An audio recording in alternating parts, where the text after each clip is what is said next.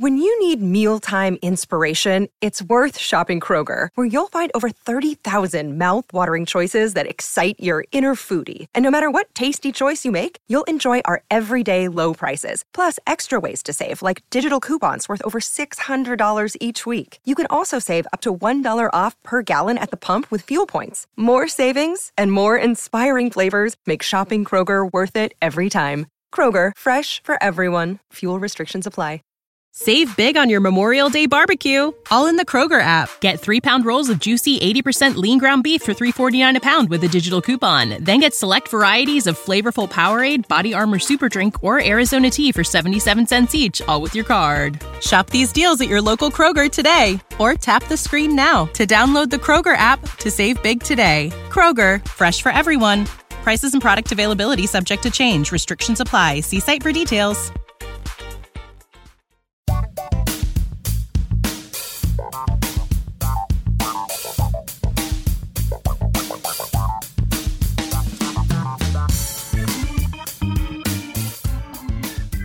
We're rolling already? All right, great.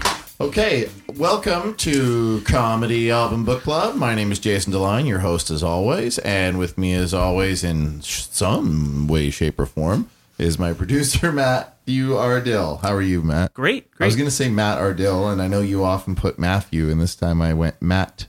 It's 6 of one, half dozen of another anyway. So I've never understood what that means. Okay, so today we listened to the album Simply the Beth, a 2015 album by Beth Stelling. This follows her 2012 album Sweet Beth, which got her some notoriety. She did Conan. That sounds like Regis Philbin.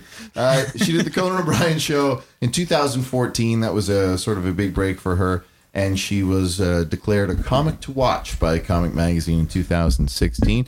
She's also been a writer, performer, and producer on several Netflix shows. She's opened for Sarah Silverman, Patton Oswalt, and I never heard of her until our featured guest today chose this album. You're welcome. And there she is. I probably wasn't supposed to. I'm doing that podcast thing of like, I'm not supposed to talk until somebody says my name. I'm sorry. That's great. This is very mysterious, though, because nobody knows who we're talking about. Well, actually, people listening to it would have probably read the liner notes. Grace Smith. Yeah. I knew your name. Yeah, easy to pronounce. Effect. Yeah. You're from Halifax, correct? Sure am. Okay, yeah. cool. Well, welcome. You chose today's album, and you are part of the troupe, the sketch show, I should say, called Generally Hospital. Yes, we just finished up a run at Toronto Sketchfest. Awesome. And it went well? It did. I'm very sleepy from it. Sketchfest will do that too. Yes, but it went well. Great audiences, and we got to try some fun new accessibility features on the show. So right, you were telling me that you work in a community center and you work in accessibility and inclusion. Yes. And some of that stuff has gotten into the show. So tell us a bit about that. Well, almost the other way around, that I think from working on this show, people at my workplace heard I was working on stuff to do with accessibility, and then like purloined me from my previous position into this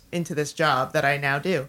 But yeah, we it's really important for us on the show to make it as accessible as possible. So on this last run, we had a relaxed performance and we had an audio described performance. But a neat thing that we did, for anyone who doesn't know what relaxed performances are, they're just supposed to be for anyone with like sensitivity processing. And people can walk in and out and things, people right? Can walk in and out. If you have a baby who you want, like this show does have a lot of cuss words in it, so you probably don't want to bring your baby, but you could, and the baby could cry, and you could just like walk your baby around in the aisle and it would be fine. Cool. But we really actually tried to, there was one like official relaxed performance, but we made all of the performances as relaxed as possible. We're like, why should you have to sit very still in the theater at a comedy show when you're already making noise and laughing? Like, get up, walk around, go get a drink, use the bathroom, come back. And was it different? Did the official relaxed performance, was it madness? Is there people just running around, or like what is it like?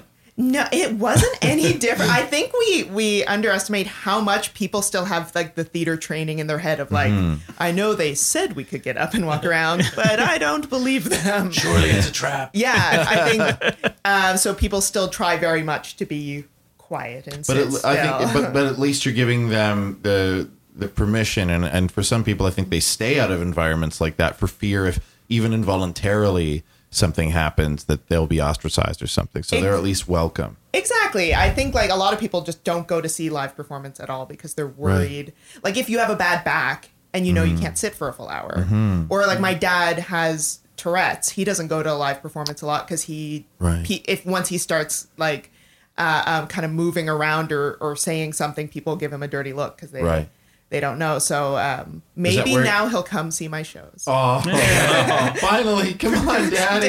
Come support Grace. Come see my High School Musical. Was that part of the impetus for this whole thing? Like, you obviously have a personal stake in it. Yeah, but in a sort of roundabout way. I think just from the first, when I heard about it, I wrote Lax Performance, and just that a lot of comedy in the city isn't accessible. I thought, well, that stinks. And it just seems like, I don't know, I found getting into comedy such a rewarding experience for like finding my own voice and writing more. And the idea that some people wouldn't be able to access that bummed me out. But then the more I got into it, the more I realized that I knew all these people in my life that would be able to benefit from that, who I hadn't even thought of before. Like I hadn't really thought that hard about my dad not being able to attend things. I was like, he just doesn't like musicals. That's why he's not coming to stuff. Most dads don't. That's true. Dads, get into musicals. Well, that's great. That's very exciting, Grace. Very cool. And I'm glad the show went well. The show's made up of 5 people, including you, all from the Second City Conservatory. So you know it's good, high quality. And we also have our second guest today, a gentleman who happened to be the dramaturge on Generally Hospital. Now, before we introduce him, Grace, I think you wanted to explain what dramaturge is. Oh my God, this is the best day ever. Okay. Well, there's different schools of thought. If you're in the UK, a dramaturge is sort of the person who does like extra research on a production. Not solely, but that's like the main thing they do. So they're the person if like somebody references tuberculosis in the show, the dramaturge will run off, do a bunch of research on that, and then tell the cast, and the actors will be like, great, thanks, now we know what we're talking about. Right. But cool. In North America, it's I've heard it referred to as like a critic that got there in time. Like just somebody to be in the room and just who is very good at writing and story structure and piecing together a whole work, who can listen and give feedback and maybe not have as much of a subjective stake in the writing, can kind of look at it from a bit of an objective place. So, oh my God, I would never do a show without a dramaturge ever. They're so helpful. Wow. So this dramaturge for this show was our next guest, Ryan Hughes. Welcome, Ryan Hughes. Hello. How are you? Not too bad. I've also heard a dramaturge described like in film and television. In television terms, it would sort of be like a story editor. Or a script supervisor is a different thing. So it only happens for original works, I guess, where you have that creative license. Well, the way that I do it when I do it is it's always in the sort of script development vein. It's never in that sort of research vein because, come on. But yeah, like I have a lot of training and experience with like making theater and stuff like that. So cool. I've done a lot of this stuff for like years and years and years. I haven't been doing a lot of theater since I moved to Toronto, but it's nice to be able to apply it every now and then. How long you lived in Toronto? About 8 years now. From where? From Edmonton. Oh, okay. Yeah. Cool. Big theater town. Right. Yeah. No, it is. No, I know. Yeah. I laughed nervously. I was laughing for the wrong reason. I was laughing because Grace was laughing. I was trying to support Grace's inappropriate laughing. So would it be fair to say you don't want to make the whole podcast about dramaturge, even though I think Grace would probably be happy if we did. Oh my God, can we? Would you wouldn't have one, I assume, if you were putting on a Shakespearean play. You might have the more like UK version where they're there to like research some of the context of the show. What does nunnery mean? Yeah, what isn't like what's Hamlet talking about? Yeah. But I think in the North American vein, especially like in Toronto, though I don't have like I don't have experience doing theater in every city in Canada, but I know it's really popular for like playwrights to have a dramaturge they always work with. And that is always there helping them develop new scripts. Like there's some that they have their favorite dramaturge that they'll always work with. I imagine that's a much longer, drawn out, collaborative process than in television or film or something like that. Yeah, often years. Yeah, and I always wonder how they end up separating. Like who really wrote this? Because if you were both around for the development, I guess who was typing on the computer. Usually the typist. But if you hire a typist, then it might get even more confusing. That's just whoever's closest to the monitor. Yeah, that's when the guild has to step in. That's why you have to film every process now for writing a play. So much footage you have to submit to the to steal a Beth Stelling joke that maybe we'll get to talk about. Yes, that was a great joke. So today, as we said, in case you forgot, it was a while ago. The album was Simply the Beth by Beth Stelling. And you chose it, Grace. So tell us why you chose it.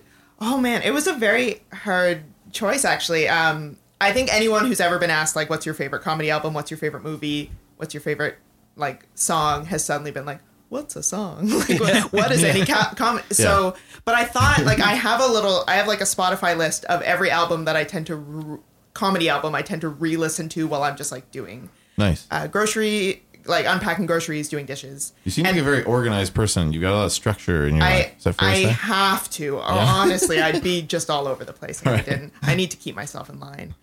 But yeah, and this Beth Stelling one is one that I've re-listened to a bunch of times. And so I felt, and also one that I've actually, after listening to, made a point to go see her live next time she was in town. And which you've since done? Yes. Cool. So there was other albums that I was thinking about, but I thought, what were they? This one, I was also thinking, like, I really like Emily Heller's album, Good for Her. And I really like, there's a couple like Cameron Esposito albums I really like. I really like Rhea Butcher's album Butcher. But in terms of ones that albums I actively quote in my day-to-day life, albums where like jokes remind me of my family and where I find, I guess, the least lulls. Because, you know, when you're listening to an album, you have your favorite bits that you'll kind of fast forward. What am I from the 90s? But this one, I'll always listen to it the whole way through. There's like so few clunkers in it. It's just like so strong. It'd be a hard one for me to, I mean, because we weren't looking track to track. We just sort of listened to the whole album without watching it that way. It would be hard for me to try to choose an entry point besides the beginning, because it just feels like someone just talking to you, and it could change at any moment. I don't know how. I'm fascinated to know what her writing process is for this, because it feels like a stream of consciousness almost, but because she doesn't stay on one topic for very long. Sometimes it's just a small bit, almost a one-liner, and then she moves on. To organize that and remember that must be... I know, there's so... like, I always think of this when I'm like halfway through it. I'm like, we haven't even gotten to the mom sprint story yet. We haven't even gotten to her stepdad yet, and we're so many good bits into it. Like, she really jam packs it with a lot, and she doesn't. I think I like about her is she doesn't let any bit overstay. Yeah, I feel like she gets out. Yeah, it's very economical. She's like a killer. Like, she just gets in there, gets the best punchline. Maybe a couple of whatever. I can't remember stand-up comedy terms. The jokes after the jokes.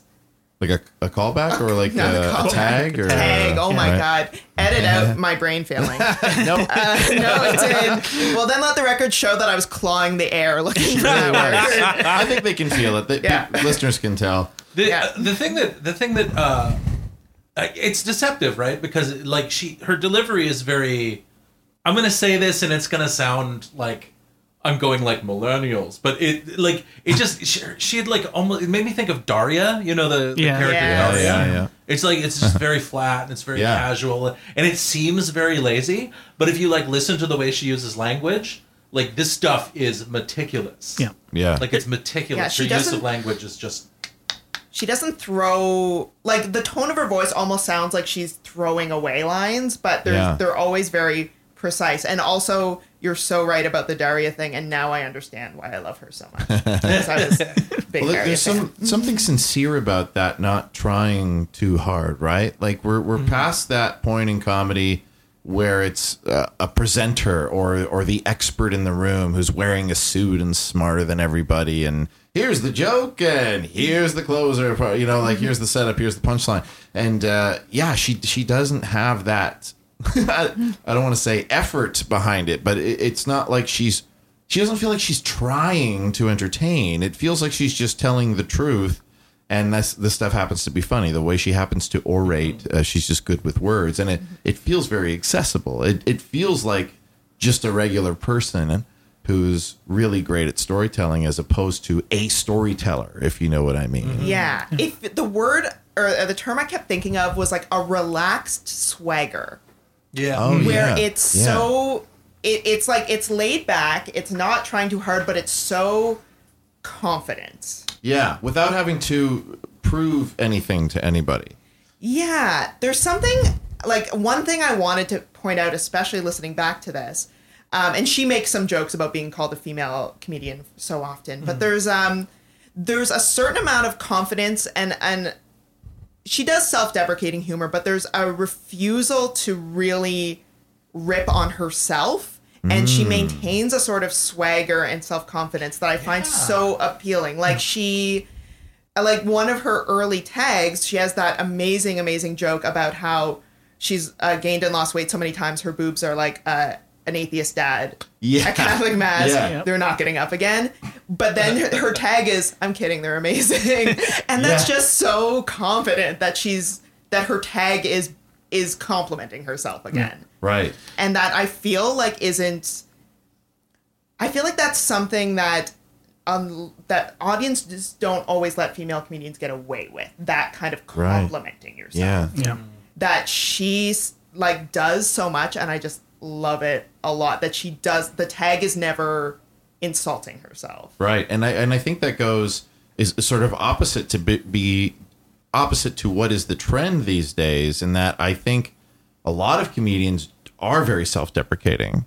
Even if the stories aren't true. I mean, a lot of comedians will just make something up for the sake of a joke. But a lot of this stuff feels very true, and her side of it. And it's clear that a lot of the stuff she went through was painful, or she didn't make great choices. But yes, still sure of who she is. And that's cool. Like, she doesn't like, yeah, this happened, so I'm an idiot, and we see that, and it seems easy, but she's better than that, I guess. Yeah, and that's what, and I don't want to, obviously some people do like that kind of woe is me, self-deprecating, and it's amazing. Yeah. But I do feel like I also feel like that's kind of what's like taught with stand-up comedy is to always go for the self-deprecating thing. Like, I took a stand-up class at Second City. I'm by no means a stand-up comedian, and I'm not claiming I am, but I had a joke that was like, probably after listening to this, that was also like the tag was complimenting myself. Was like, it sounded like it was going to go self-deprecating, and instead it was like a real big compliment, and that was the joke. And the teacher was like, no, like, people aren't going to like that. You have to end on ripping on yourself. Ooh. And I was like, why? I mean, I get that that's the general rule is you don't want to seem too above the audience. But if you want to emulate a specific style, what's the point? It has to be true to who you are and what you want to say. And also there's just, I don't know, I feel like it's also about finding what you kind of and your vibe can get away with. Like, she just gets she just manages to pull off that, like, I'm kind of great sort of vibe. But in a very non-threatening, non-confrontational way. And I think that's maybe that style is what people have a problem with. If someone's too in your face, maybe they have a problem with it. We're like, I'm the best, I'm amazing. You're like, whoa, get out of my face, you're a jerk, you're full of yourself. But like, if it's like, yeah, I'm pretty gray, like, you're like, all right, I'm not threatened by this, that's fine. Interestingly, like, she works on with Natasha Leggero, who has that bravado of, I'm so awesome, everybody kind of sucks compared to me. And it's, in a way, it's a reverse, because the truth behind the joke is kind of more self-deprecating than not. But it, on the surface scan of her material, is that bravado and like strutting around the stage and I'm so awesome. and they both work super dark, but they both have very opposite styles in a way, and it kind of, and like watching that kind of comes through in their collaborations. So it's like, it's one of those people who I think she just works really well with other people, and I think Beth Stelling is able to sort of adapt her material because of that casualness. Like she just listens to the room, gets the feel of it, and just plays to the strengths of the material. I love that connection between the two of them. Yeah, there is something, even though they're not, you wouldn't put them on a bill next to each other and be like they're the exact same, but like they both have that not the current trend of sort of anxiety comedy, and nothing against anxiety comedy. I love anxiety comedy, but like they're both not playing off of, oh, look at me, I'm such a mess. Right. They're both like, I'm kind of great, and like, you know it, and I know it, and I have some flaws, and sometimes I've made like, here are funny stories about me messing things up, but like at the end of the day, I'm pretty great, and I just love that. She's very good at scenes too, like sort of creating scenes in her stand-up, like. I'm trying to think like when her mother went to buy a Playboy because she's mentioned in it. Yeah. And it just the beautiful sort of double meaning of the, putting her mother at the counter buying the Playboy and, it's not what it looks like. My daughter's in here, Yeah.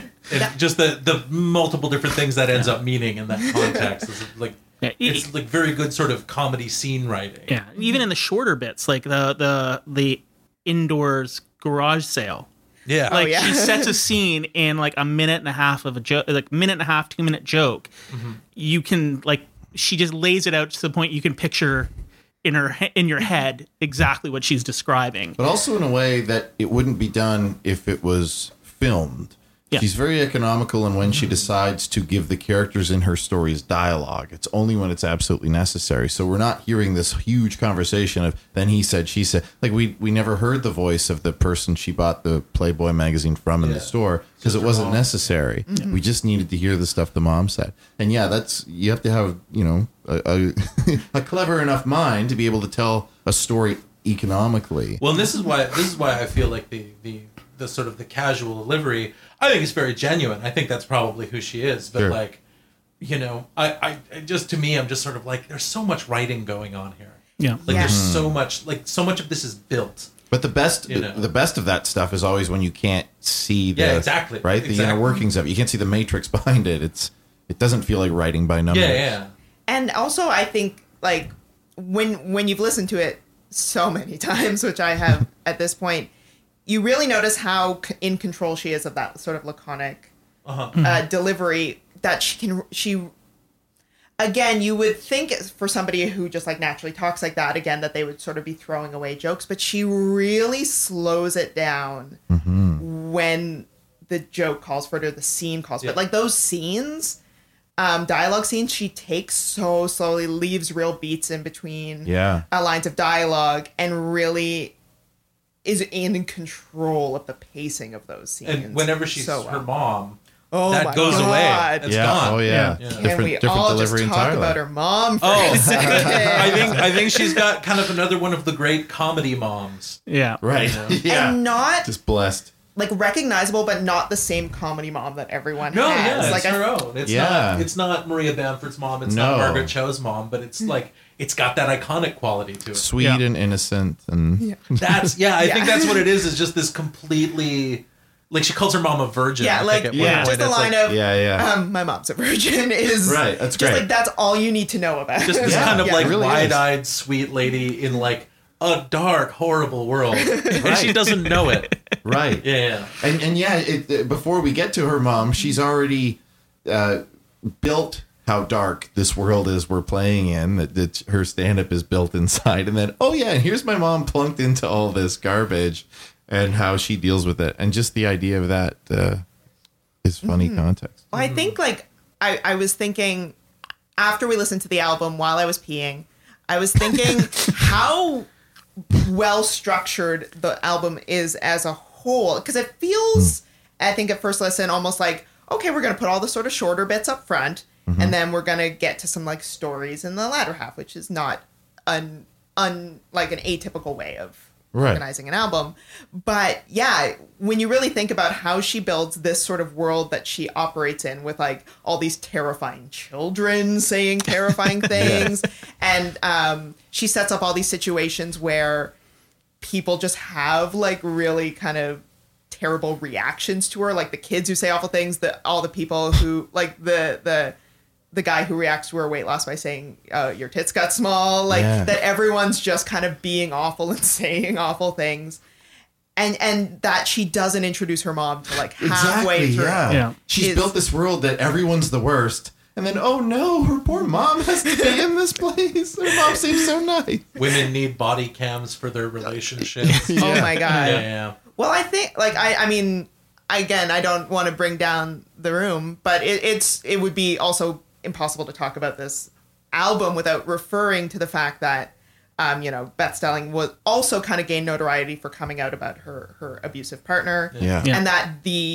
I think it has been confirmed in interviews that the relationship she's talking about in this one is that relationship about the one where she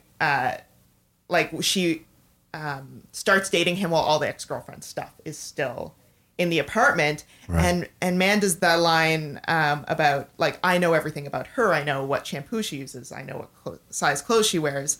And all she knows is why I should dump this guy. Yeah. Really takes on quite a different meaning when you know sort of the artist biography. Yeah, absolutely. But it was incredible how she kept so much of that so light, though. So accessible. I mean, there's darkness in it, and especially if you can read between the lines, but still very accessible. And, when you're talking about how she has different lengths of stories and different bits, and she changes with the pacing, it's still amazing that, and a lot of comedians can't seem to be able to do this, you never go very long without laughing. Like, she peppers the whole journey with jokes, not just the punchlines of the stories, but just little asides all the way through. And I really appreciate that. I mean, I'm a fan of Mike Birbiglia too, and he can tell a long, 10-minute story that then just has a beautiful laugh/cry at the end. But I also appreciate someone like this who can just laugh. It's like an effortless, or seemingly effortless. I'm sure it is very took a lot of work. Yeah. But how just little jam-packed with little jokes it is. And you can hear from the audience in the room, some land obviously better than others, as she makes him do, but that she moves through them so quickly and with such confidence that it just feels like this tapestry of jokes. Yeah, that's interesting. I feel like she convinced me, whether it did or not, that everything worked. Yeah. Just the way she reacted after every joke. She's a really good recoverer. Yeah. I always like a comedian that's where a joke goes a little haywire, or it scares people instead of makes them laugh. And I always admire the people that can just kind of go all right, well, I'm now making this a part of it. And she does that a couple of times in this one. She's like, oh, that joke's usually for one person, and it was that lady right there. Which joke was that? I can't remember. Oh, it was the losing a child joke. Oh my God. That was dark. I often forget how dark this album is till I'm listening to it with other people. Yeah, right. I kind of to me, again, that joke is more about this weird thing this kid said to her about your a language thing. Yeah, but then when you think about it, this is also a joke about losing a kid and the implications of that, and the recovery is so good that she's just and just with her voice, her cadence and the way she carries all the material. If you look at it on paper, it's super, super dark. But when you hear it, there's a buoyancy to it that doesn't feel artificial. It doesn't feel like a force, but it's just this natural way of delivery where it's as dark as it gets, it just sort of brings you along for this ride. And that's that sort of millennial slacker sort of attitude where it reminds me, there was a Simpsons episode where Marge said to Lisa something like, "Isn't this amazing?" And Lisa says, "We're from the generation that doesn't experience highs or lows." She says, "Oh, what's it like?" Meh. And, the younger people, it seems that they sort of live this life of mediocrity where they're not affected one way or the other. I mean, they are, of course, but they don't seem like they are. And this sort of seems like that. It's just I got an ice cream cone yesterday. Yeah, this kid died. It's all sort of in the same you're affected the same way. It's interesting to hear it that way. Because then you don't get as darkly affected as if someone else was telling this joke. And you can stay in the same sort of lightness throughout. You don't get bummed out or, you know. And you can... Oh, sorry. Go ahead. I do feel like... I think the darkness sort of works for her a bit more because it's... I'm trying to figure out how to put this. I kind of feel like sometimes with darkness, when comedians sort of work dark, sometimes it really feels like they're just sort of... They're trying to push a big reaction or a big they're going for the dark effect, right? Sure. Whereas this feels really honest, and this feels really just sort of like this is where I live, right? And some of it feels shocking, but it doesn't feel like that's her what she goal. was going for. Yeah, just like, and some comedians, that's it. It's just like, oh my god, I can't believe they said that, and they're like, yeah, I said it, and then they move on. But yeah, this isn't that. It's shocking, but it's better than the shock. The material. Yeah, is better I've been trying to put my finger on exactly what allows her.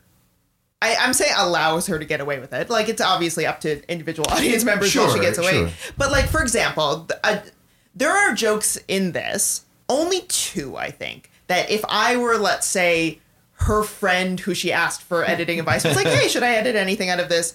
There's maybe 2 that I would get rid of. I would get rid of maybe the end of the plane joke where she body checks the flight attendant and makes a joke about how, like, so when he bangs me in the knee with his drink cart later, we'll be even, which is a funny joke and I love. But then she makes a joke about how when she wakes up later, her bra strap is loose and her right butt cheek hurts, and implies that he got back at her through some sort of sexual assault. Yes.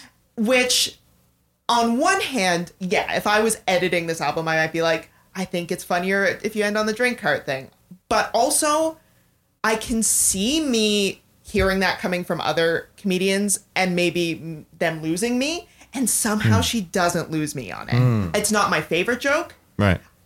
But also, somehow I also don't like it. It's not a detraction, and I don't know how she gets. I think because she just moves on so quickly to a silly, like IUD joke. Yeah, because I remember, when she said that joke, I feel like it took me a second to process it. And before I could be outraged, she moved on to the next thing. I was like, wait, did she just say what I think she said? And like, before I could get really worried about it or get like brought down at all, she into something silly right away after. What's the other joke?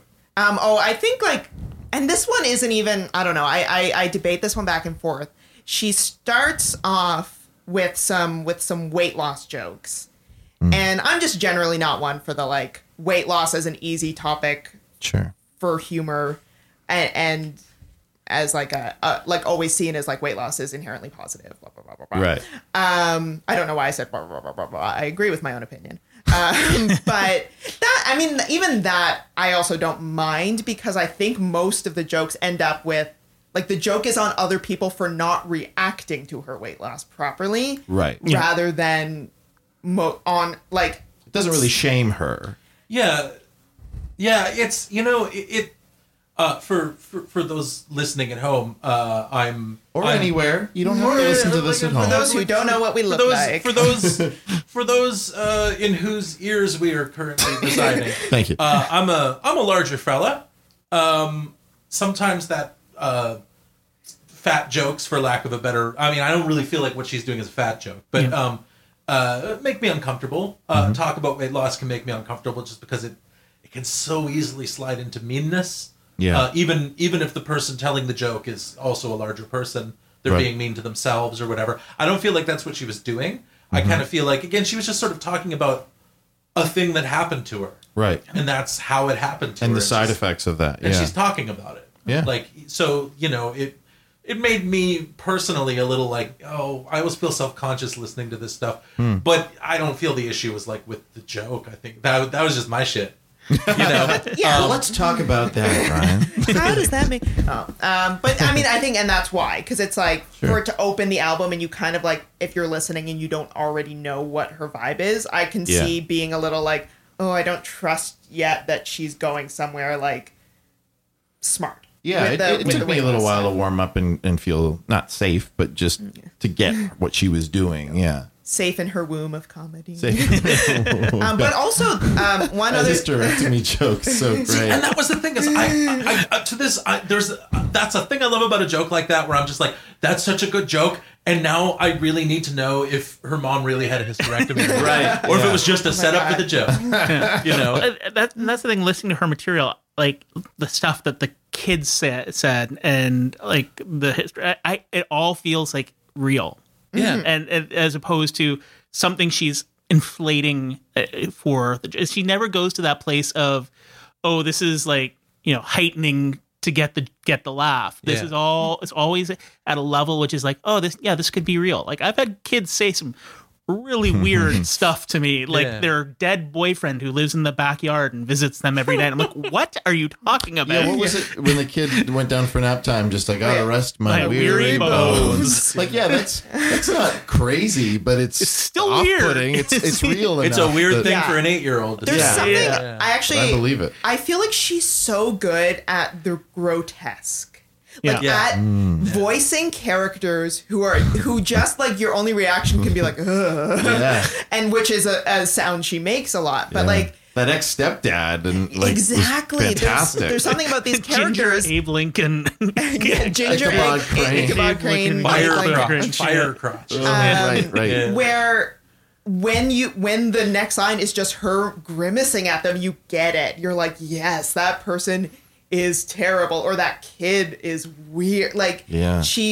I think she has, again, for somebody so sort of laconic sound and monotone sounding sometimes, she has such great vocal acting for these grotesque characters. Yeah, and that's a really nice contrast between how she talks, right? Because it feels like she almost puts a little more energy into those characters, and you can really hear the So they really pop change. when Yeah. they, like the sprint guy in the story with her mom, just like, yeah. It's just like a bridge troll. just like, yeah, having like the $200. Like he just sounds like he is a troll. Like, Yeah. like you don't know that, but he is. yeah.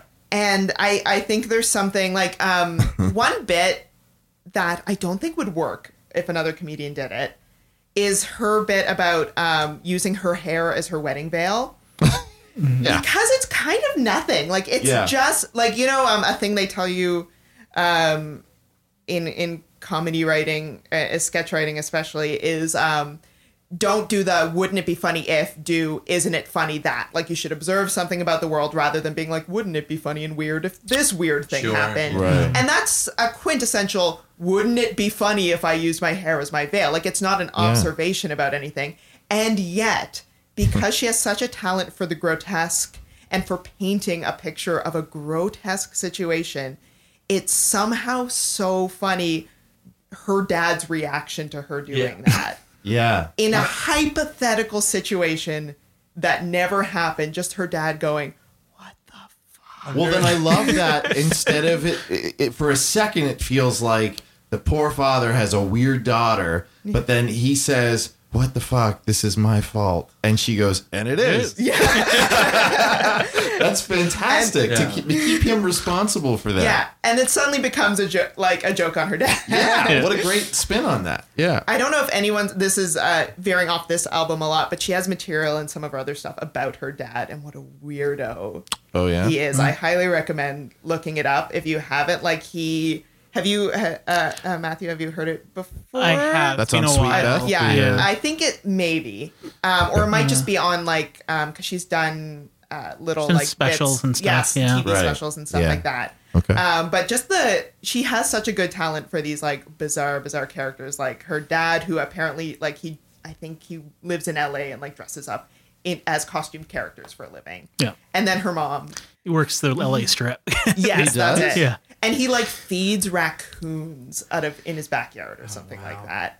And then you only get a little taste of him in this album. It but is that's his enough. fault. It is his fault. Oh. But I also just love the mom and dad stuff because like I grew up in a pretty like low income house, so the joke about like how did your mom raise you? Alone. really hits home for me. Like my mom didn't raise me alone, but we were raised in a house where burping was like the the best thing you can do. Yeah. Yeah, where burping the alphabet without throwing up was like, you got extra dessert for that. So, okay, instead of cable. we gotta slow this down for a second here.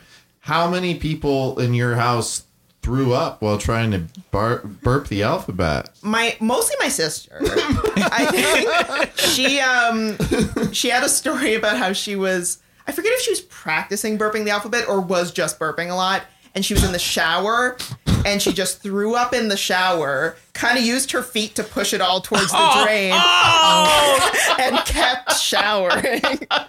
And my family was like, It's very logical. yes, That's the place to do that. Yeah. Yeah. whereas me and my mom were very talented burp artists. We can do it. We know when to stop Right. so that we do not So it throw came up. real natural to you, and what you're saying is that she really worked at it. Yeah, my sister was trying Your sister's like, the too real hard. Is that something you would want to pass down if you had children? You'd my want them God, to be good at burping, yeah? I feel like it's such an appreciated Or at least shower talent to be able to barfing. at least shower. No, my a sister lower can bar. pass that on to her kids. What defines a good burp or good burp artist? What are the skills Being able to do involved? it on command. On command? On command. Let's hear one. Let's see one.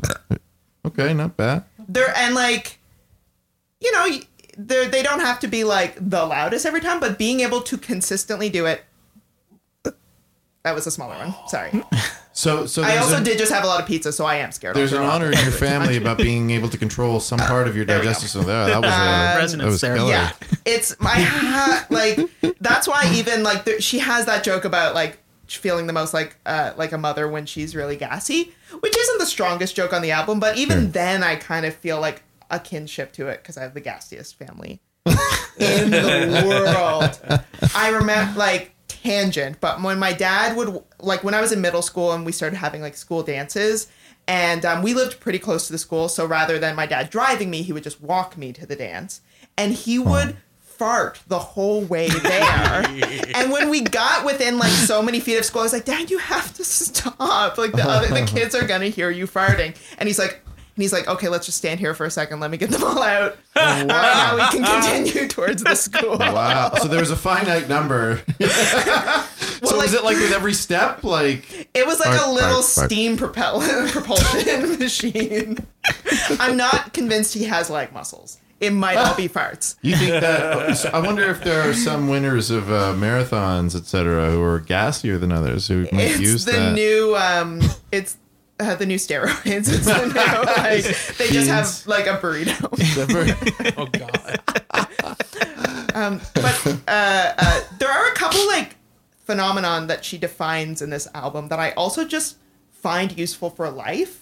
Like, you know how there's like everyone has a few Simpson lines that like you just call upon because they sum up a situation so perfectly. Like, and she has a few of those that I find myself like using a lot in life, like the being a Tarzan dater. Oh yeah. is a type of like that's a dating pattern for sure. The like you don't let go of one dick until you're reaching for the next one. We all know those people. Yeah. Well, and I just love how far she took that because that's a great joke. And then like one of the tags she has on that is like, I'm college educated. I'm not letting go of my old job till I have a new one. Yeah. But and it's just such a useful term. Like now when I see those people who and I used to be one for sure, where I would like you sort of hold on to the old relationship until you're like sure that you've got another thing coming down the road, and then you're like, okay, phew, I feel confident. Like it's such a useful term for that. And what's the I feel like I wrote down other ones. Talk amongst yourselves. That's the only one I can remember off the top of my head, but I feel like there's a couple others that are just like phenomenon that I can't remember. Well, she reminded me a couple times of someone like Stephen Wright or Mitch Hedberg. Like, I know she doesn't do a lot of the what if or did you ever notice even, but just sometimes just a really quick in and out, almost a one-liner, and that's an easy enough thing to take away with you. It sums up the whole story, the whole bit in one or two lines. There's like several tracks that are like 1 minute, 1 minute 15, 1 minute 30. Like they're not, she doesn't waste anytime, but it feels like like if a joke was a sandwich, you got like a really good juicy Reuben out of every one of those jokes. Yeah. And there's no extra ingredients that you didn't need. Yeah. Oh, Yeah. the other one that I found like was a thing I just referred to a lot in life is her bit about getting the her boyfriend's name tattooed on her back, or tattooed, as she says. Yeah, I noticed that too. Tattooed. Yeah, gets stuck in your brain. But and then she has that line about, do you know how hard it is to get a guy and to get laid when you have another man's name tattooed on your back? Not hard. Not hard. Yeah. It so perfectly sums up how dating and getting laid is different for men and women. And that bit could have ended at various points, but she kept tagging on one more little sentence that just made it funnier.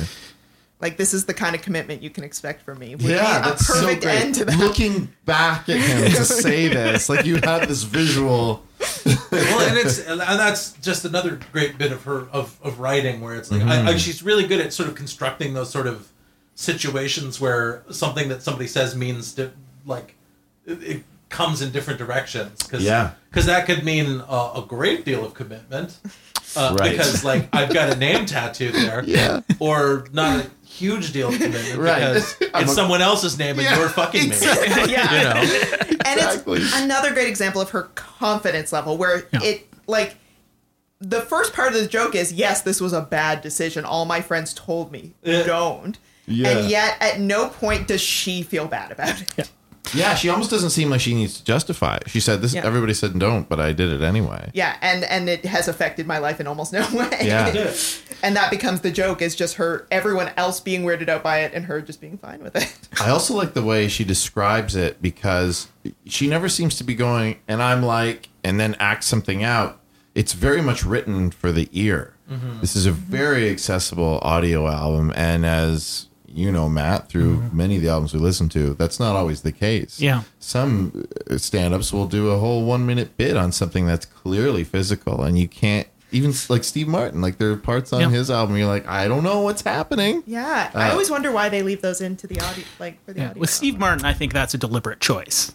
Well, yes, we've talked about that too. Yeah, but with just a lot because of he's people, trolling. yeah, he's just Yeah, totally basically. fucking with the people listening to it. But then there's like, the SNL stuff that we did in our last episode, where it's like, this, why did they put this on an album? Yeah. A lot of it worked.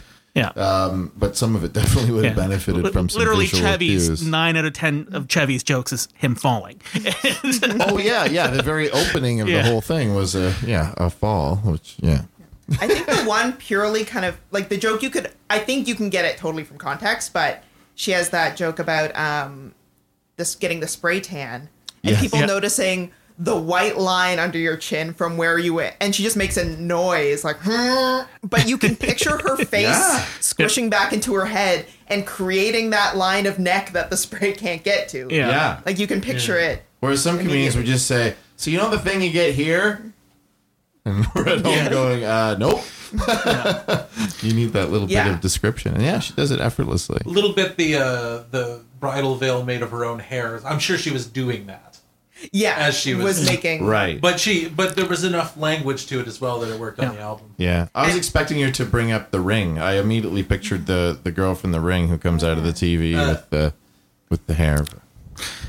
So even though this predates Nanette, in a way, I think this is would be a perfect post-Nanette kind of comedy album, because the core thrust of the Say what Nanette is, would you, for those Nanette who being the Netflix special by, I'm completely spacing Hannah on Gadsby. Hannah Gadsby. Thanks. Where she sort of talks about how she was self-deprecating in her humor and deconstructs and stand-up comedy as a whole, it, really. and like how toxic some elements of stand-up are, especially for people who are at risk or who are groups that are looked down on in society, where they turn it on themselves to like, oh, I can laugh, will you be my friend kind of thing. And in a way, this feels like this would almost be the perfect response to that, and a healthy, constructive, I can still make fun of myself, but in a positive way. I can use my life experiences to then leverage that and get back at the other person who's making those jokes at me, or like being mean to me. Yeah, that's such an interesting point. That it's because it's not like such a direct comparison, but yeah, you could see this coming out in the wake of Nanette and really thinking like, because like one of the things Hannah Gadsby says is self-deprecating in order to be given permission to talk. Yeah. This idea that until you insult yourself, the audience isn't going to let you say anything. And the way that, as we've talked about, Beth Stelling really doesn't wait for permission to say anything. Even when the audience doesn't love it, she just barrels on to the next thing or makes a joke about them not loving it that never seems defensive. It always seems so confident that she loves her joke. Yeah. She thinks it's funny. And yeah, that she never, even if the joke is I did a silly thing like getting a name tattooed on my back, she doesn't feel bad about it. Yeah. And to go briefly back to the what came out about her abusive relationship, even that, and I think this album, I might be getting the timeline mixed up, came out before she'd really come out about that. So she was still being a little vague about this relationship. Yeah. And sort of famously, the person she'd been with, also in comedy, had told her not to talk about it on stage. And the reason she came out about it was because she said, I talk about my life on stage. I want to be able to talk about whatever in my life I want to talk about. And I'm tired of being vague about this. And probably feeling controlled by this guy even after the fact, right? Yeah, because she's so usually in control of where she is in relation to the butt of the joke in her bits, and is so in control of how confident versus deprecated she is. And I can see the frustration with not really being able to be in control of that joke and not being allowed to say stuff about it. Hitting that wall every time you want to talk about it. Yeah. Yeah. I would love to talk about the mom sprint bit. Go for it. Let's talk about it. Well, it's such a good closer. Like, it's such a good story, and it's also nothing. Sure, yeah. It's longer than I expected it to be, too. It's one of the longest 6 minutes or something. Yeah, 6.5. For how short everything else. Like, the other, I guess, the story about the stepdad is the other kind of longer story. But even that kind of happens over the course of, like, mostly one evening. But it's also, like, I think it's the story I hear referenced in like, with Beth Stelling the most. Right. Like, people will say, have you heard the Sprint mom story? Yeah. And I just think that the way she turns, again, what could be a nothing story, it's just her mom trying to guess the password for her Sprint account.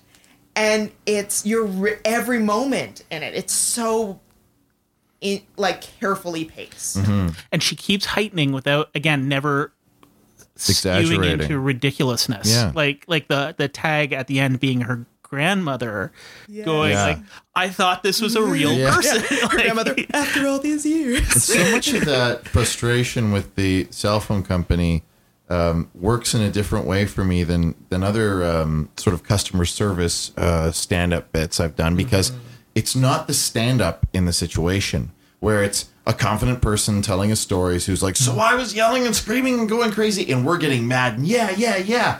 But because it's her mom, who we've been introduced to, we have more empathy towards this character. And even though she's making fun of her and we're like, oh, crazy, her mom, we also want her to win. Like, we feel bad for her mom. Yeah. Sprint is being so mean to her. And that transforms this story into feeling a little differently than if it was done through like a Lewis Black or someone who's just angry about it, right? And we're laughing at them being angry. We're like, yeah, I'd be angry too. But in this case, we're more empathetic as we're laughing at her, but in a gentle, poor you way. And I sort of feel like ultimately the point of the bit is not even like, oh, Sprint, shitty customer service. Sure, The point of the bit, like, I kind of feel like the sort of the beautiful sort of main course of that whole bit is just that weird moment where her mom realizes she has no idea who her best friend was. Yes. And it's how so burned into that transforms into that. It's just lovely. How weird her mom must have been to, like, go out behind the garage and just, like, wait to go to Mary Allen's house. Sweet and sad and strange. Nancy Allen. Nancy Allen. Which is a perfect name. It's also the name of an actress from the early 1980s. It was very confusing for me. Okay, not that Nancy Allen. But when you see her do this bit live, she acts out going and sitting behind the garage, and just like her mom's like innocent little face just sitting there like waiting for Nancy Allen. Like, I don't know what she's doing back there, but just like sitting. Having imagination time. And again, it's something a kid would do. It never strays into the realm of, oh, no child would ever do this. I did weird ass shit like that as a kid, you know? Yeah. And sorry, my cats are demanding treats. But then the grandmother finding out so much later that it wasn't a real person is so sad. But yeah, I laughed too.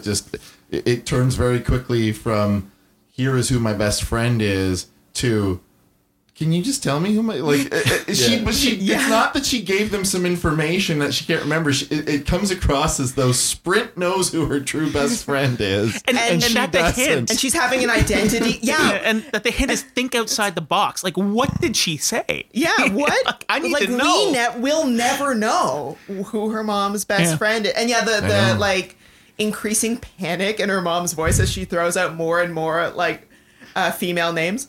Like, was it Margot?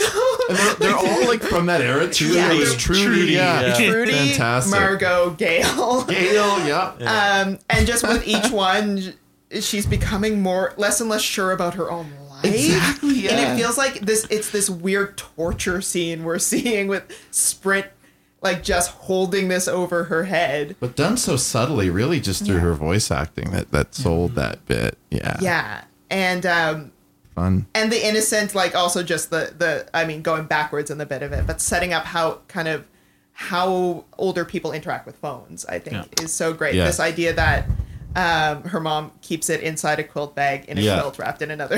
That was my mom. And Like, that she wasn't even sure if she was going to replace it. Yeah. Like, we can't relate to that at all. It reminds me of the very first digital camera I got when they were a separate thing from your phone. Right. I think I was in like middle school or high school or something, and my parents wouldn't let me take it outside the house. And I was like, what am I supposed to do with that? Lots of pics of the cat. It was a lot of pictures of our fish, my sister Throwing up in the tub. throwing up in the bath.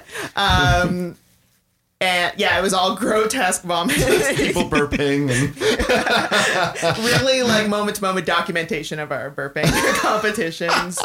But yeah, I was like, they told me that as they gifted it to me on Christmas. And I remember thinking, well, I wouldn't have asked for it if I knew I couldn't take it outside. But that's just like, I feel like the way that people of like the next generation up think about technology is it's expensive and you need to take care of it. It's breakable, Rather than just a thing you use in her everyday life. And the way her, like, they accuse her of dropping it. And she's like, I never. I know, it's so sweet. I never. But you believe her. She's careful with that phone. I'd love to hear the follow-up when this mother gets a smartphone. Because I know, like, with my mom now, it's like I'm constantly getting text messages of like inspirational cats. So I'd love to hear the Beth Stelling experience of her mother finding her way into the smartphone world. Well, I also want to know what that we talked about already, but the clue, like, think outside the box. That's so cryptic. And what she answered and what the real that's a gutsy thing for a comedian to throw something out there like that. There's no resolution. The shoe never drops. Know. Yeah. Well, and the other thing I love, and one of you mentioned this just as the album was ending. I think it was you, Jason. Thank you. I think it was. I pointed to Jason. An audio medium. Was that like she has like that great closer of the story of her mom and Sprint.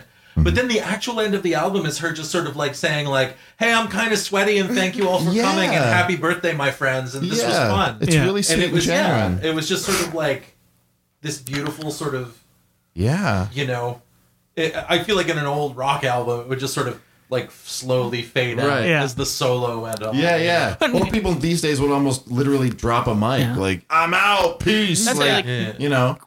Grace and I have both seen her live, and she has that, like, when I saw her, she seemed, it was, you know, she wasn't chummy overly so, but she did seem genuinely engaged with the audience in a way I don't think a lot of comedians are, because there's like this separation Well, it's then I kinda don't like really I was feel that saying, when she where- was doing it. A lot of comedians, they're putting on this sort of entertainer coat or like host coat. Like they're not really them. It's a role they're playing. And then when it's over, they just walk away. Yeah. But she was her through all this, which is kind of cool. I feel like she built, like where some comedians build like a persona, she builds a world instead. Like she's herself the whole way through, but yet you do feel, you don't feel a difference in her earnestness so much when is doing thank yous, but you feel like the world of the show has sort of like this dark world she built with her poor innocent mom plopped into it. Right. Her kids are just saying terrible things. Like she builds this sort of universe where everyone is just kind of grotesque. But then she comes back into, okay, we're just having a fun night out, and thanks for joining us. It's weird because it's not the same as like one of Mike Birbiglia's sort of one-man shows where it's a story, but it does feel like she builds rules of a universe. Yeah. Where the rules are generally people aren't going to be super nice in this universe, but they're not going to get too bad. I wonder about how she structured this and if originally different bits were in different places, because I feel like maybe there are some things that we're ready for because we were introduced to that world earlier on. You know what I mean? Like I'm trying to think of the order of the bits. I feel like she didn't necessarily get heavy, dark, or gross later on, really, but yeah, no, kind of get on board pretty quickly with what she's throwing at us. Yeah, she does more like I think it's the shorter bits that tend to get kind of darker.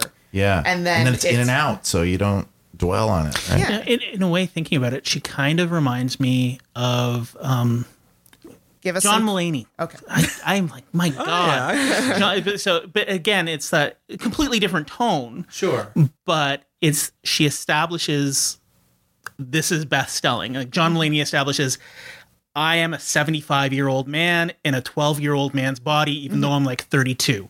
Yeah. So it's like there's a truth in that. And John Mulaney's character on stage, I never question that that's him.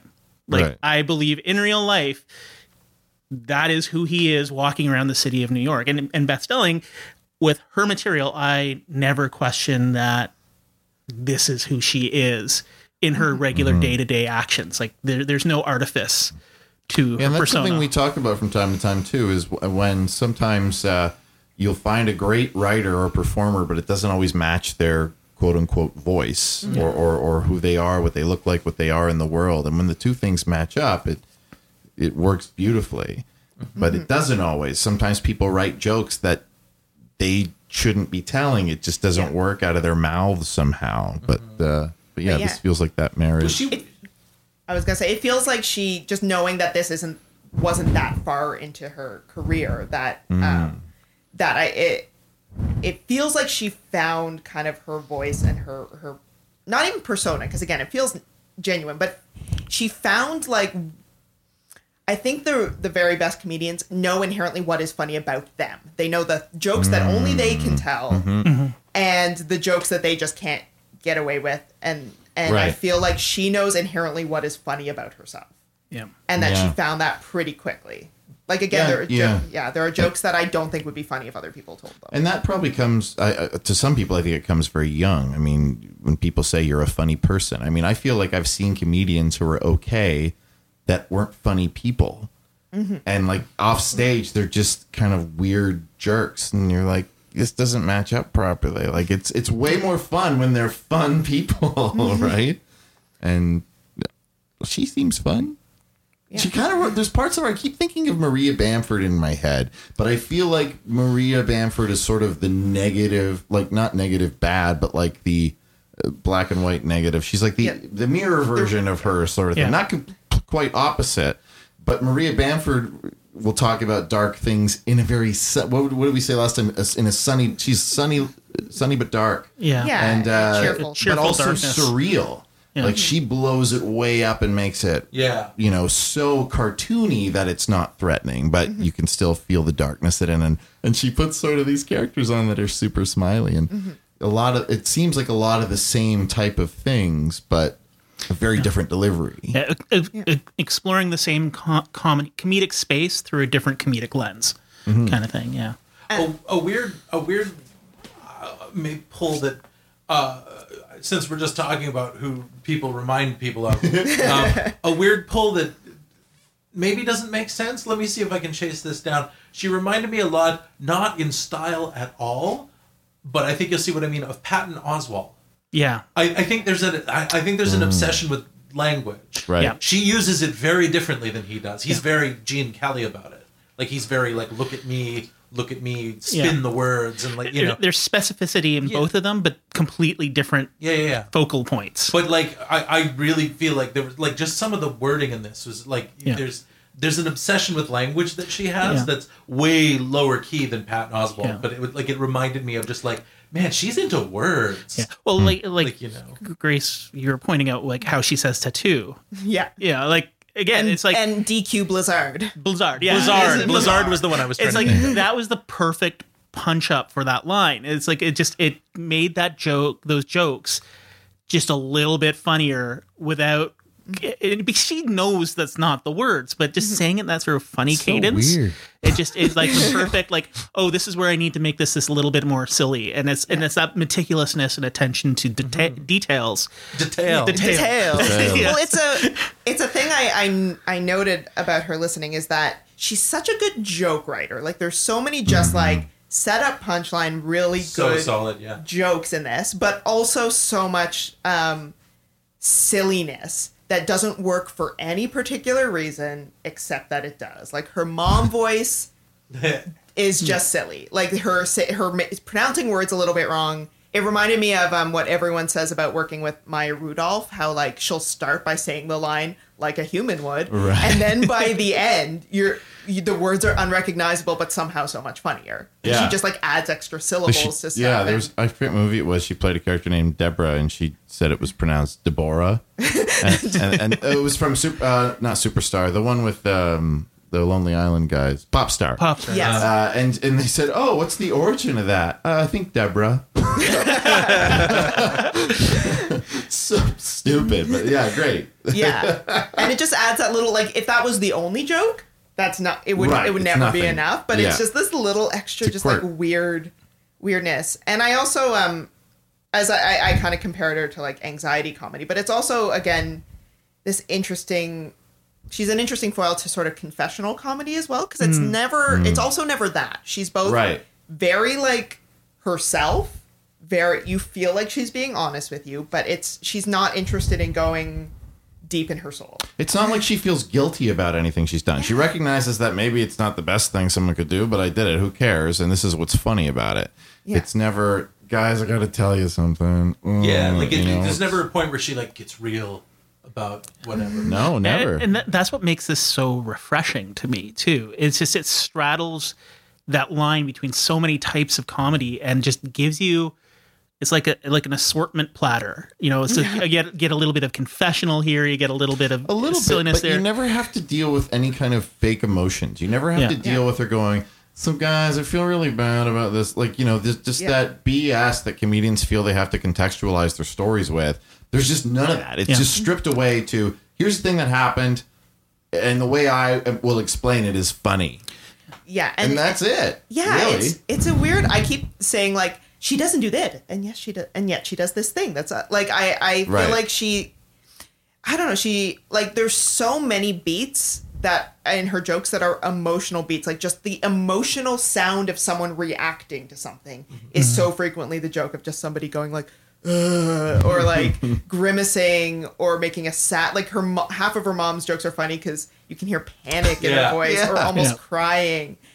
So there's like she puts so much emotion into stuff, but it's always just like it's never a thing she spends a long time like elucidating how they emotionally felt. It's just in her voice. Yeah. Yeah. To get that point across so succinctly is what really works, right? Without having to say, and she felt and blah, Yeah, blah, she blah. never It's once not says, describing, it's showing. My mom felt like she was forgetting, you know, how like forgetting her childhood or something like that. You just hear that that's what her we her pieced mom. that together, and Yeah, and the whole fight with her stepdad is like never.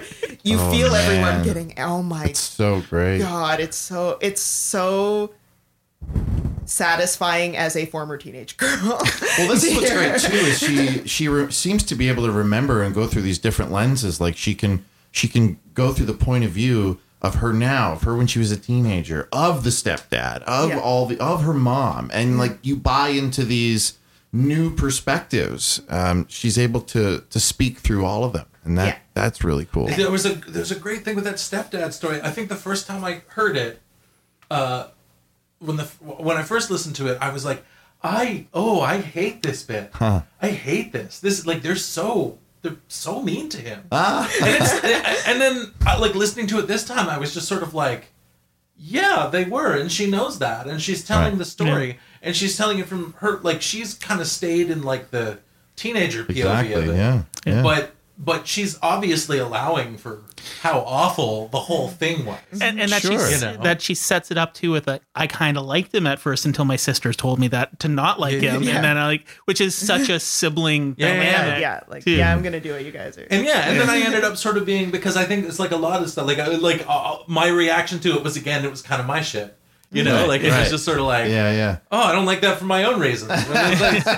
She's just saying what happened. Yeah, well, I can totally see how, like who you are closer to in that story. Like if you're an adult man who might possibly marry somebody who has kids, you're like, this is terrifying, and this poor man. But if you're like, I also remember, as a teenage girl, just these like adult men who were just around and the worst, and you were just like, and like the bit about like him trimming his beard hair and it going into their toothbrushes, and where she's like, we all agree we hate him, like we all hate him right now. Instantly. You're like, yep, I sure we're on do. Board. Yeah, like it's such a small thing. It's definitely true. Yeah, it's not worth getting him divorced over, and yet you do hate him. Like the second she says that, you're like, yeah, I'm on board with whatever you do to this man. Coming from a family of divorce, like the men drifting in and out of life. Like later on, I took off and went to university, and that's when my mom met her current husband, who's a wonderful man, love him dearly. But like prior to that, like the drifting in and out of these guys that are just go away. You're not supposed to be here. And like they try so hard. Yeah. And there's nothing they can do. And that's sort of like, and it's like that perspective. I'm like, yeah, I totally know what's going through her head all the way through that bit. Yeah, it's so relatable if you have had a stepdad, or like my dad is actually my stepdad. He married my mom when I was 4. So at this point I'm so used to him. He's my dad. Like, but I bought in from a pretty young age. But when I was like 4 or 5, I definitely, like, he was trying to win me over so hard, and I was such a little shit. He would buy me presents that I secretly really did want, but I would just like not play it. Like, or he would set up, the floor is lava game, and you put couch cushions on the ground and kids will hop from one to the other. He would set that up for me. It was my favorite game, and I would not play until he gave up and left the room. Then he would like peek back in, and I would be like, and I would only call him Paul. I refused to call him Dad for so long. So I, like, again, not old enough to do the sort of shenanigans that Beth and her sisters do in this story, but I related to that, like, who is this man? Why is he in our home? I did not acquire a stepdad until I was already an adult and living on my own, so it's not quite the same. It's not the same as having, again, a stranger in your home who suddenly is telling you what to do, and you're like, get out of here. Or trying to be your friend in a it feels insincere way. And like the bit about the religious song that he it was so perfect. It was just like, it was like, this is something that a minister in Ohio would mount, and his organist would write, and they tour Ohio. It's just like my and they would think it was edgy. They think it's like, this is a deep, like my grandparents lived in Ohio, and I spent summers down there, and it's just like, it's just so Ohio. There's an Ohio-ness to this, like, earnestness of their faith kind of thing. And let's not forget another perfect joke in this album, which is that when she says, anyone else from Ohio, did you know you can just put all your stuff into a bag and leave? It's so good. But I feel like, again, to go back to how good she is at grotesque characters, with the stepdad and with like all these kids in her life, she's so good at dropping like 2 details of it, like just a couple little details, like she knows what you need. Yeah, that he is weirdly religious and he's slow. Yeah. And she drops in other stuff about how he doesn't have a chin and the whole Ichabod Crane thing. But like just those like these little details that are kind of, again, like not they're so small, but you're like, yeah, I know exactly who this is. Yeah. And he's the worst. She paints that picture so quickly with so few words. It's it's really great. I love that line too about whatever it is you're supposed to do in the womb to get a chin. I don't know, but he didn't do it. That's such a nasty dig.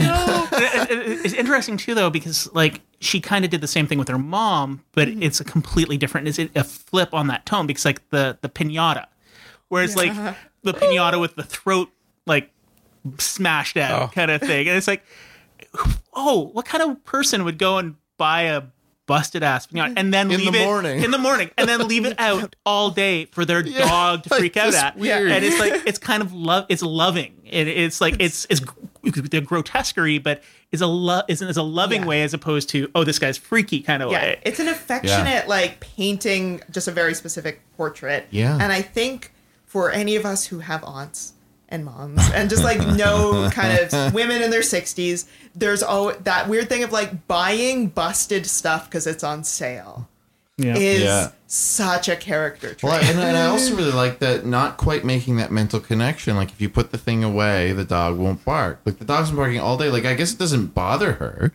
It's like, oh, he's bothered. He's barking at the thing, but like doesn't just like do that second step. The mom kind of seems to find it funny. It's like she's like, what a hilarious day I've had. I'll text my daughter. She likes comedy. And the way the mom tries to kind of joke with her and is always like the boner appetit joke, where you can tell the mom's being like, I know your humor. I will participate. I love that. Yeah, that's so funny. And then just insults her. Yeah. I think but then again, she turns it around and is like, but not entirely untrue. Yeah. An appetite for bonus. Yeah, it's just, I do. Yeah, but I never finished. That was beautiful. Like, you that was beautiful. Say, like, again, it's so densely written, but yeah, you can't even say with one of her jokes without then just going into it's the true, next one. There's flow. Yeah, she's really great at just sort of like floating 6 tags on the end of each joke. Yeah. And then suddenly we're just in the next thing, and it never feels like, what else have I got here? So anyway, like it just flows.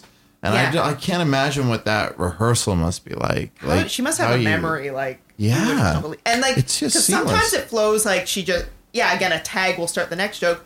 But when you listen other times, she just starts a new joke. Like she doesn't feel, I think she's always like, seems to be looking for the most efficient way to get to the next punchline. And if it's like the, again, getting married with her hair as a veil, that bit just starts when you really listen back to it. I forget what was right before it, but she's just like, I think if I ever get married, this is what I'll do.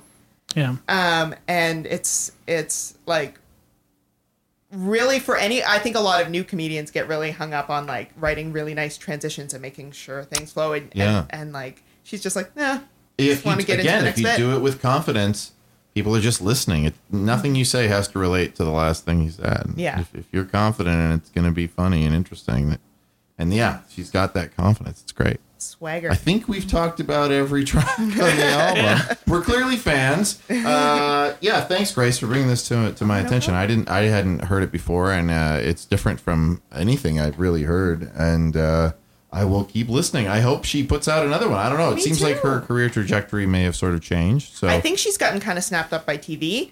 Like she was she wrote for Another Period. She wrote for Crashing. So, I mean, good for her if she's like getting those TV writing bucks, but I really hope she puts out another album at some point. She can write a funny scene, that's for sure. Yeah. Well, we're clearly all fans. So if you didn't listen to it before listening to the podcast, you probably should now. Hopefully we haven't overhyped it. Oh, no. It may not be for everybody, but we certainly liked it. I want to say thank you, of course, to my co-producer, Matthew Ardill. Thanks, Matt, for being here. And, of course, to Ryan Hughes, who you can find on Twitter intermittently. Twitter and Insta. And Insta at Ryan F. Hughes, RyanFHUGHES. I didn't mention before, he's also in Trash Panda, an improv group with Kat Letwin, and Whiskey Kids, a sketch troupe with Claire Blackwood. They've done a fringe show, and they've got a short film coming out called Crit, so watch out for that. And, of course, Grace Smith, as I mentioned, is in Generally Hospital, and you can find her Twitter and Insta at at Gracectomy. Yes, because I fucked it up already. No, because rather than removing me, you're adding me. Please follow me. I need more followers. It's an opposite of an ectomy. Yeah, delete that last part. It sounded sad. We'll see. I'm giving you so much editing. Could have been Graceotomy. Now you tell me. Thanks so much for listening. We'll see you next time on Comedy Album Book Club. And that's it. Great. Thanks, guys. Yay, that was fun.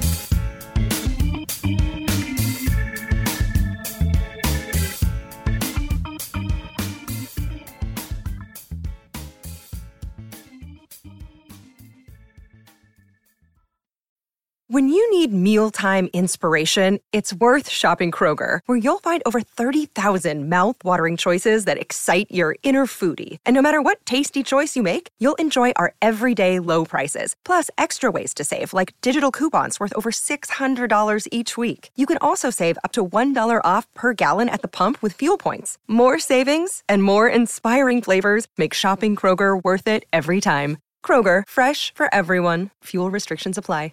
Save big on your Memorial Day barbecue, all in the Kroger app. Get 3-pound rolls of juicy 80% lean ground beef for $3.49 a pound with a digital coupon. Then get select varieties of flavorful Powerade, Body Armor Super Drink, or Arizona tea for 77 cents each, all with your card. Shop these deals at your local Kroger today, or tap the screen now to download the Kroger app to save big today. Kroger, fresh for everyone. Prices and product availability subject to change. Restrictions apply. See site for details.